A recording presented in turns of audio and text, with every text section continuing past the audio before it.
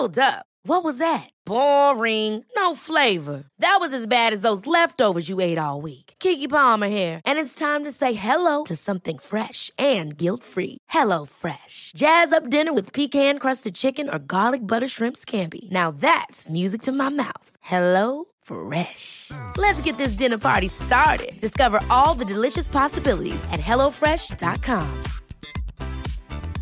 Selling a little or a lot? Shopify helps you do your thing however you cha-ching. Shopify is the global commerce platform that helps you sell at every stage of your business. From the launch your online shop stage to the first real-life store stage, all the way to the did we just hit a million orders stage. Shopify is there to help you grow. Shopify helps you turn browsers into buyers with the internet's best converting checkout. 36% better on average compared to other leading commerce platforms. Because businesses that grow, grow with Shopify. Get a $1 per month trial period at shopify.com/work. Shopify.com/work. You should celebrate yourself every day, but some days you should celebrate with jewelry. Whether you want to commemorate an unforgettable moment or just bring some added sparkle to your collection, Blue Nile can offer you expert guidance and a wide assortment of jewelry of the highest quality at the best price. Go to BlueNile.com today and experience the ease and convenience of shopping Blue Nile, the original online jeweler since 1999. That's BlueNile.com. BlueNile.com. Hi, I'm Daniel, founder of Pretty Litter. Did you know cats tend to hide symptoms of sickness and pain? I learned this the hard way after losing my cat, Gingy. So I created Pretty Litter, a health monitoring litter that helps detect early signs of illness by changing colors, saving you money and potentially your cat's life. Pretty Litter is veterinarian developed, and it's the easiest way to keep tabs on your fur baby's health right at home. Go to prettylitter.com and use code ACAST for 20% off your first order and a free cat toy. Terms and conditions apply. See site for details. There's never been a faster or easier way to start your weight loss journey than with PlushCare. PlushCare accepts most insurance plans and gives you online access to board-certified physicians who can prescribe FDA-approved weight loss medications like Wegovy and Zepbound for those who qualify. Take charge of your health and speak with a board-certified physician about a weight loss plan that's right for you. Get started today at plushcare.com/weight loss. That's plushcare.com/weight loss. plushcare.com/weight loss. Even when we're on a budget, we still deserve nice things. Quince is a place to scoop up stunning high-end goods for 50 to 80% less than similar brands. They have buttery soft cashmere sweaters starting at $50, luxurious Italian leather bags, and so much more. Plus, Quince only works with factories that use safe, ethical, and responsible manufacturing. Get the high-end goods you'll love without the high price tag with Quince. Go to quince.com/style for free shipping and 365-day returns.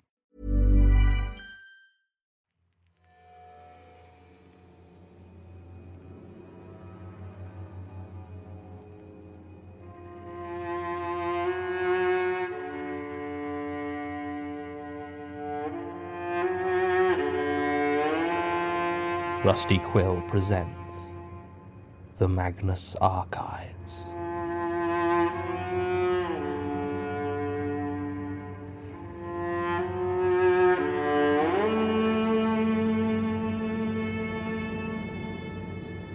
Episode 30, Killing Floor.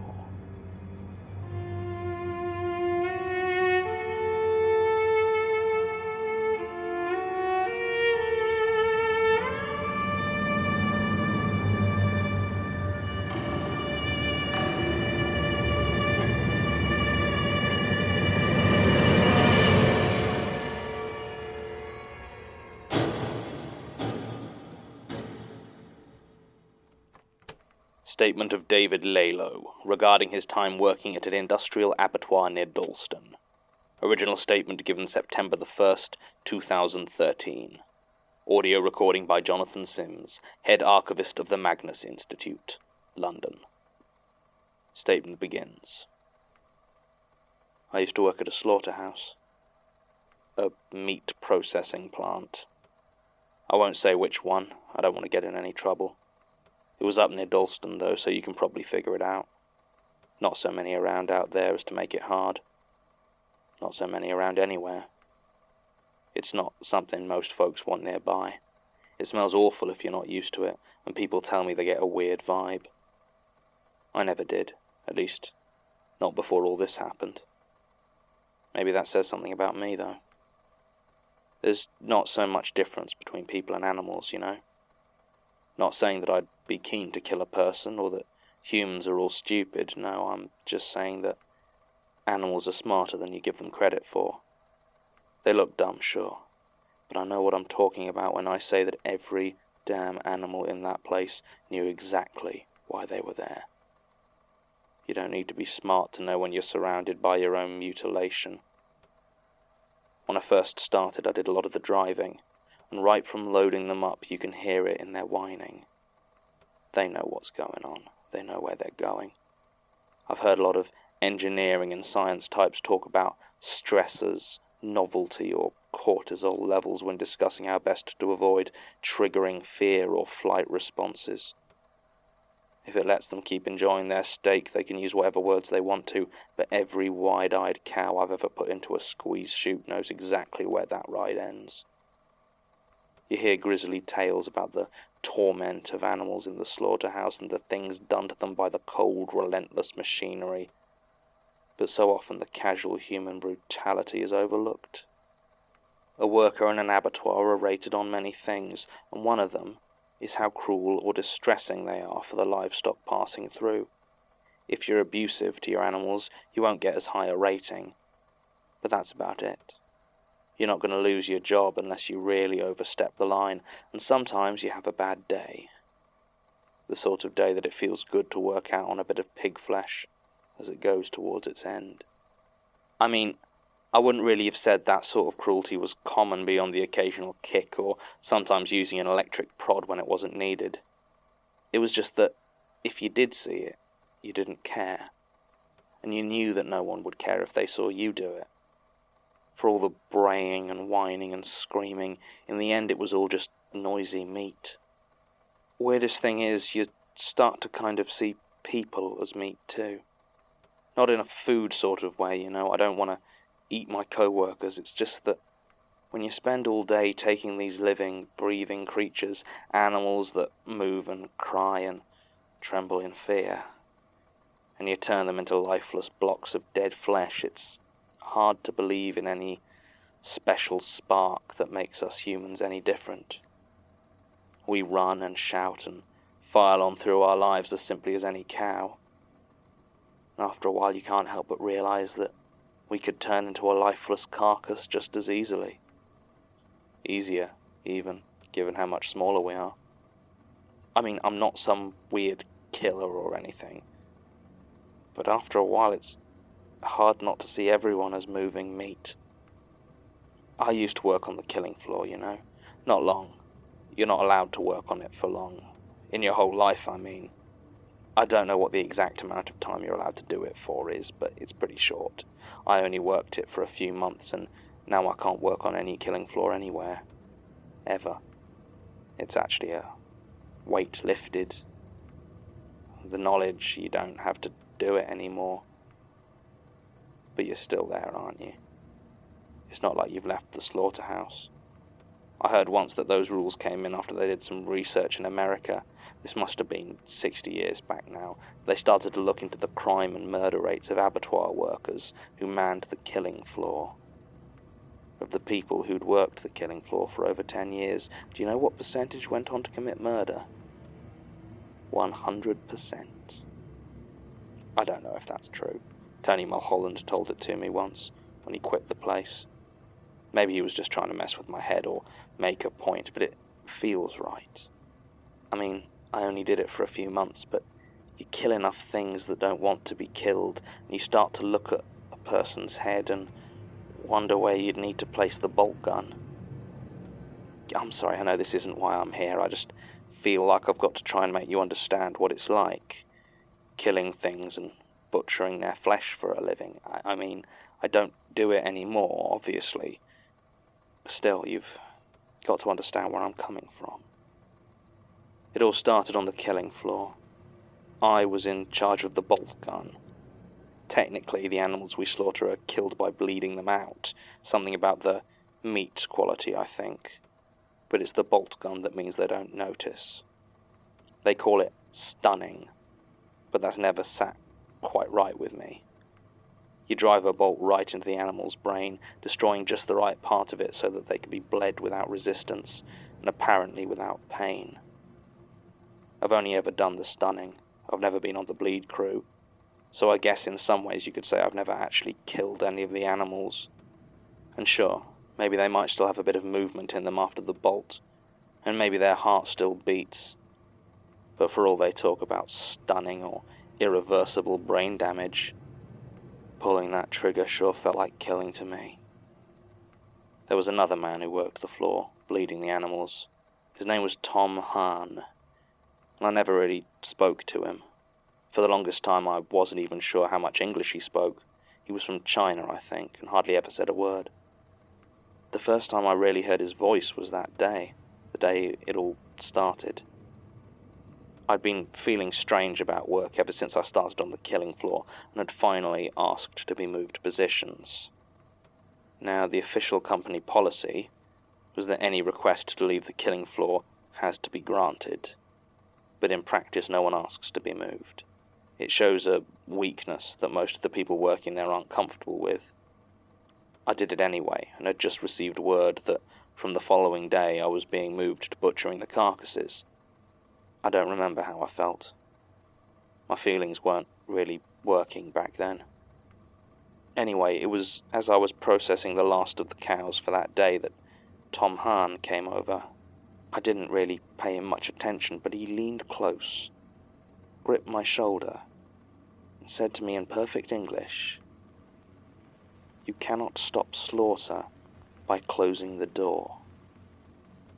I felt a chill pass through me, and I wanted to turn around and demand to know what he was talking about, but he'd already returned to the bleeding crew.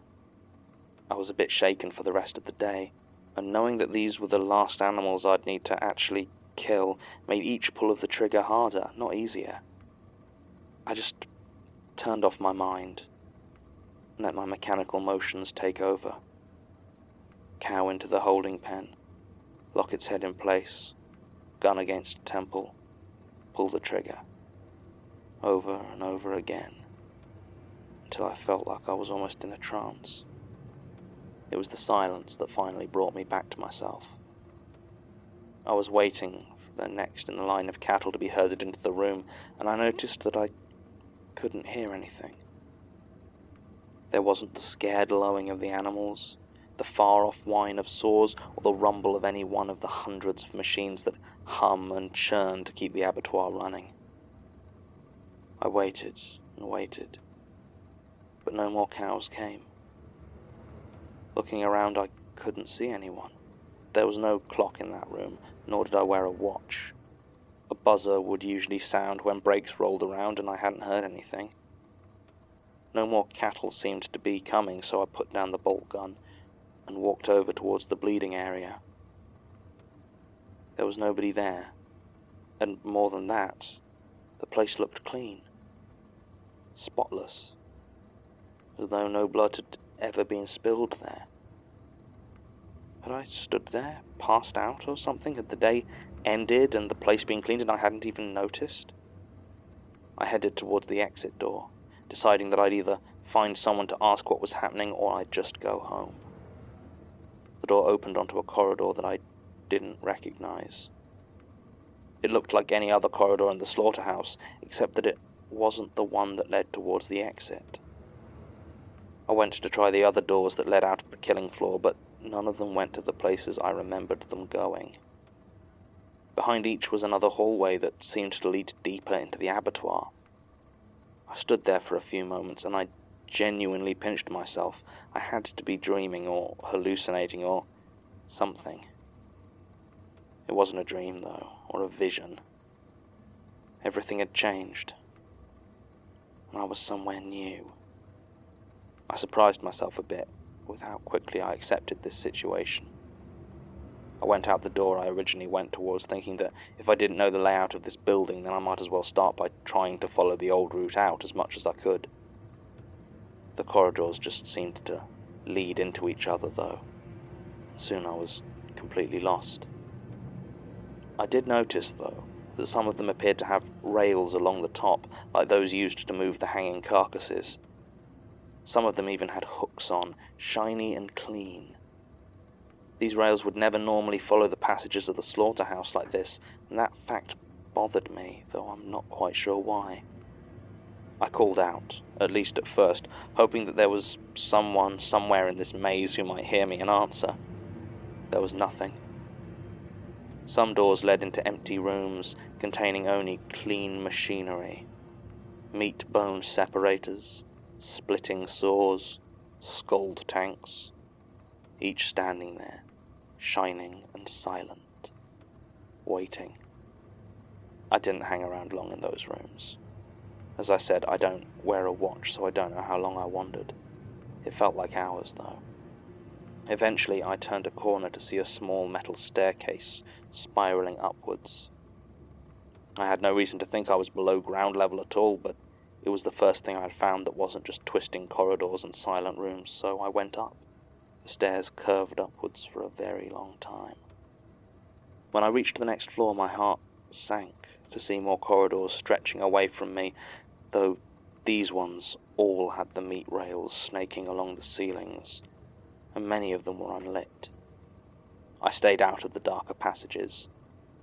One of them had a window looking out, and all I could see outside was a metal abattoir roof stretching away to the horizon. The sky was a dull pink, the colour of blood being washed into a drain. I left the window quickly. Finally, by complete chance, I noticed a door I recognized. It was the dark green exit door that should lead out of the building. I didn't even stop to consider that it might not lead outside. I just opened it and stepped through. My feet didn't land on the tarmac of the outside. They didn't land on the concrete or metal or tile of the slaughterhouse floor either. It was dark, so I didn't immediately realize what I was treading on, except that it shifted slightly under my weight. I looked to either side and saw the metal barriers penning me in, and the conveyor belt beneath me began to move. I realized where I was, where it would lead, and I screamed. Turning to run, I almost expected a horde of cattle behind me, pressing me onwards as the runs are designed to make them, but there was nothing there. And I fled out the door. I slammed it behind me and I began to cry. It was like something numb within me had shattered and I couldn't. I just couldn't. It was as I sat there, collapsed against the wall, that I started to smell it. The coppery, sweet scent of blood. It had a strange sort of comfort to it, as it was the smell of the slaughterhouse as I had known it before I found my way to wherever I was now. I began to follow it, just walking along, turning wherever the odor of blood was strongest, and it did get stronger. Much stronger.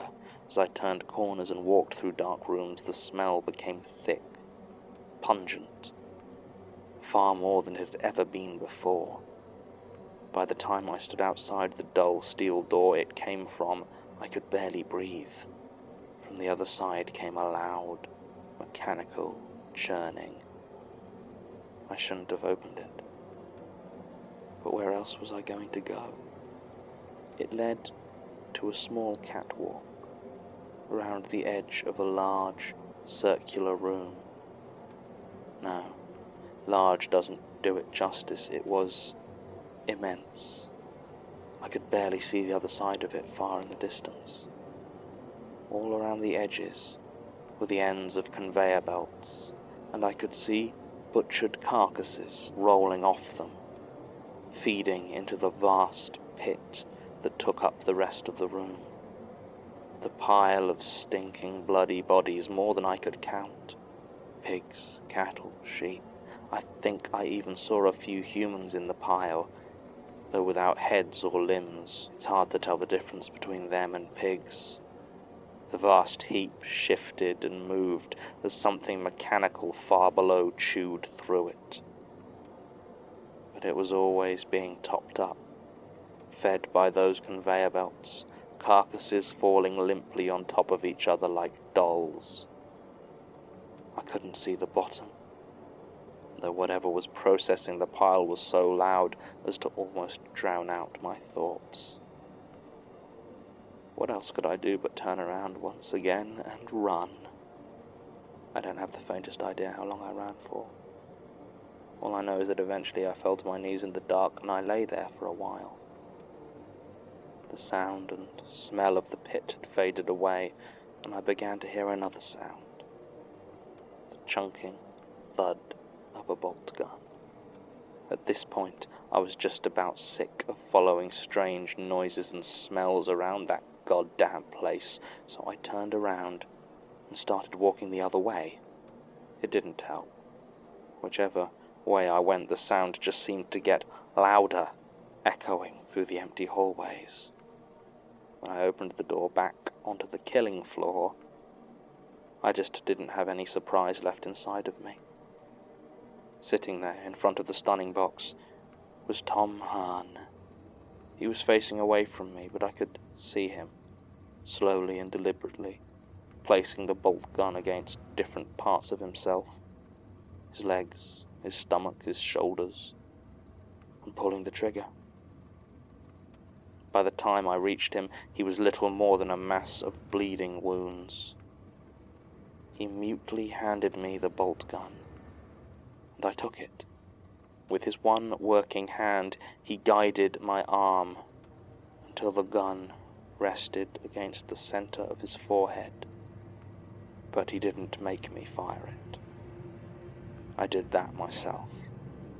He fell limp to the floor. I don't know if he was dead, but I hope so. I'd hate it if that place had to bleed him. The door behind him led to a corridor I recognized, and the next door I found marked Exit, opened to a sunny day so bright that I could barely see. There were people there, other workers, but no one paid me any attention. I left the slaughterhouse and didn't go back. I kept expecting the police to call me about Tom, but I never heard his name mentioned again. Not even when I handed in my resignation. I wish I felt bad about his death, but I don't. I don't feel anything at all. Statement ends. More meat. Interesting. I had Sasha do some basic corroboration of the particulars of Mr. Lelow's tale, and everything appears to be more or less accurate. He was employed by Ava Meats in Dalston from April 2010 to the 12th of July 2013, at which point he left his post, which was confirmed to be the stunning of cattle for processing, in the middle of his shift, along with Thomas Hahn, one of his colleagues. They left through the main entrance, ignoring the other workers, though no one reported them acting strangely aside from that. Neither returned to the abattoir, and Tom Hahn has not been seen since.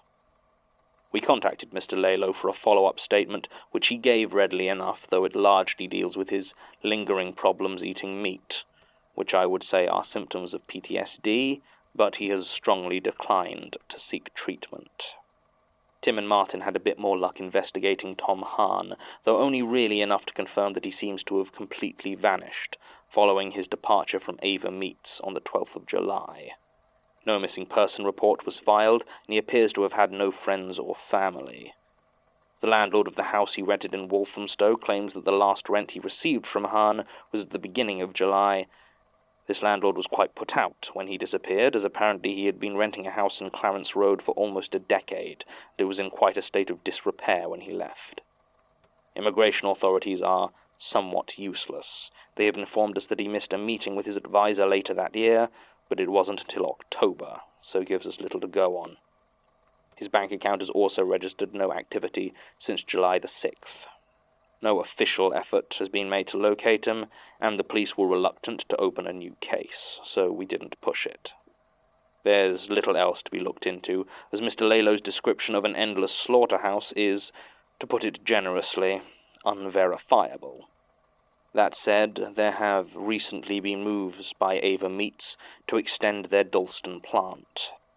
They have planning permission, but are apparently having trouble retaining builders, 4 of which have already quit. Only one of them, Darren Lacey, agreed to talk to us, but all he would say to Tim was that the building already seemed to be way too big, and he said he couldn't get over the smell of blood. End recording.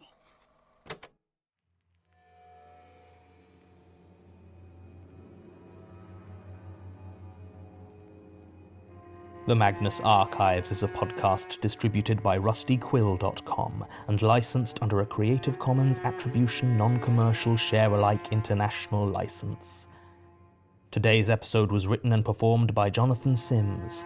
It was produced by Alexander J. Newell and Mike LeBeau, and directed by Alexander J. Newell. To comment on episodes, make donations and view links, images, videos, and show notes, visit rustyquill.com. Rate and review us on iTunes, visit us on Facebook, tweet us on Twitter @TheRustyQuill, or email us at mail@rustyquill.com. Thanks for listening.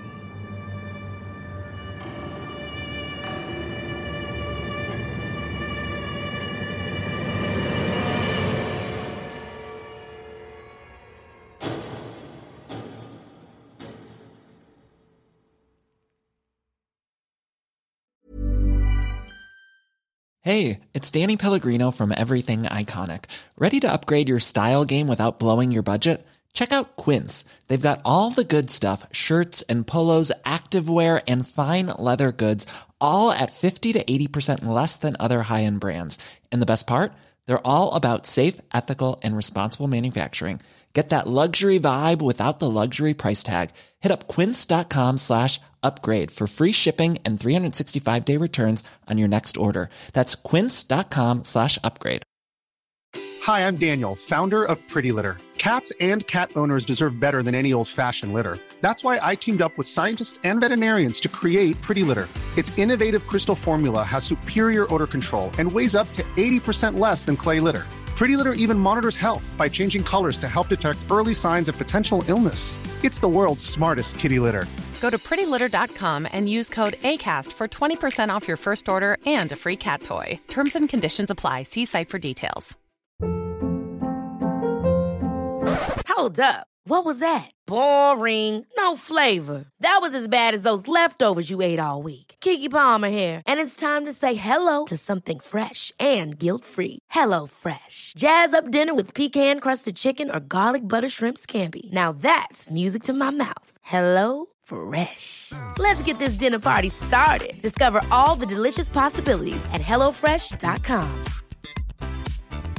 Hi, I'm Daniel, founder of Pretty Litter. Did you know cats tend to hide symptoms of sickness and pain? I learned this the hard way after losing my cat, Gingy. So I created Pretty Litter, a health monitoring litter that helps detect early signs of illness by changing colors, saving you money and potentially your cat's life. Pretty Litter is veterinarian developed, and it's the easiest way to keep tabs on your fur baby's health right at home. Go to prettylitter.com and use code ACAST for 20% off your first order and a free cat toy. Terms and conditions apply. See site for details.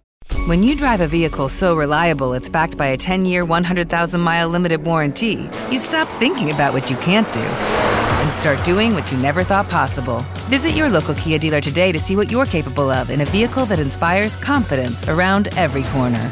Kia, movement that inspires. Call 800-333-4KIA for details. Always drive safely. Limited inventory available. Warranties include 10-year 100,000-mile powertrain and 5-year 60,000-mile basic. Warranties are limited. See retailer for details. Hello listeners, this is Anusha Battersby of the Magnus Protocol, letting you know about the latest Rusty Quill original podcast on Neon Inkwell, The Pit Below Paradise. The Pit Below Paradise is a US coming-of-age tale set years in the future, in the ruins of a burnt world. Small communities struggle in the ashes, and in Paradise Village, Dorian is set to sacrifice himself for the hope of a better tomorrow. At least, that's what he thought. But when the date of prophecy is pulled into question, Dorian's whole world is turned on its side. Forced to attend college to keep up appearances, Dorian meets Will, a former gravedigger with no reason to suspect his vibrant new roommate might soon be facing death, and Ruth, a returned runaway trying to make peace with the past. As Dory only just starts to learn about herself, she is forced to choose whether she still believes everything she was told growing up, or whether she wants to place her trust in a wider, more daunting world that she's only just come to know. The Pit Below Paradise is available now on Neon Inkwell, our ongoing home for full-cast fiction podcasts written by creators from all around the world. Just search Neon Inkwell wherever you get your podcasts.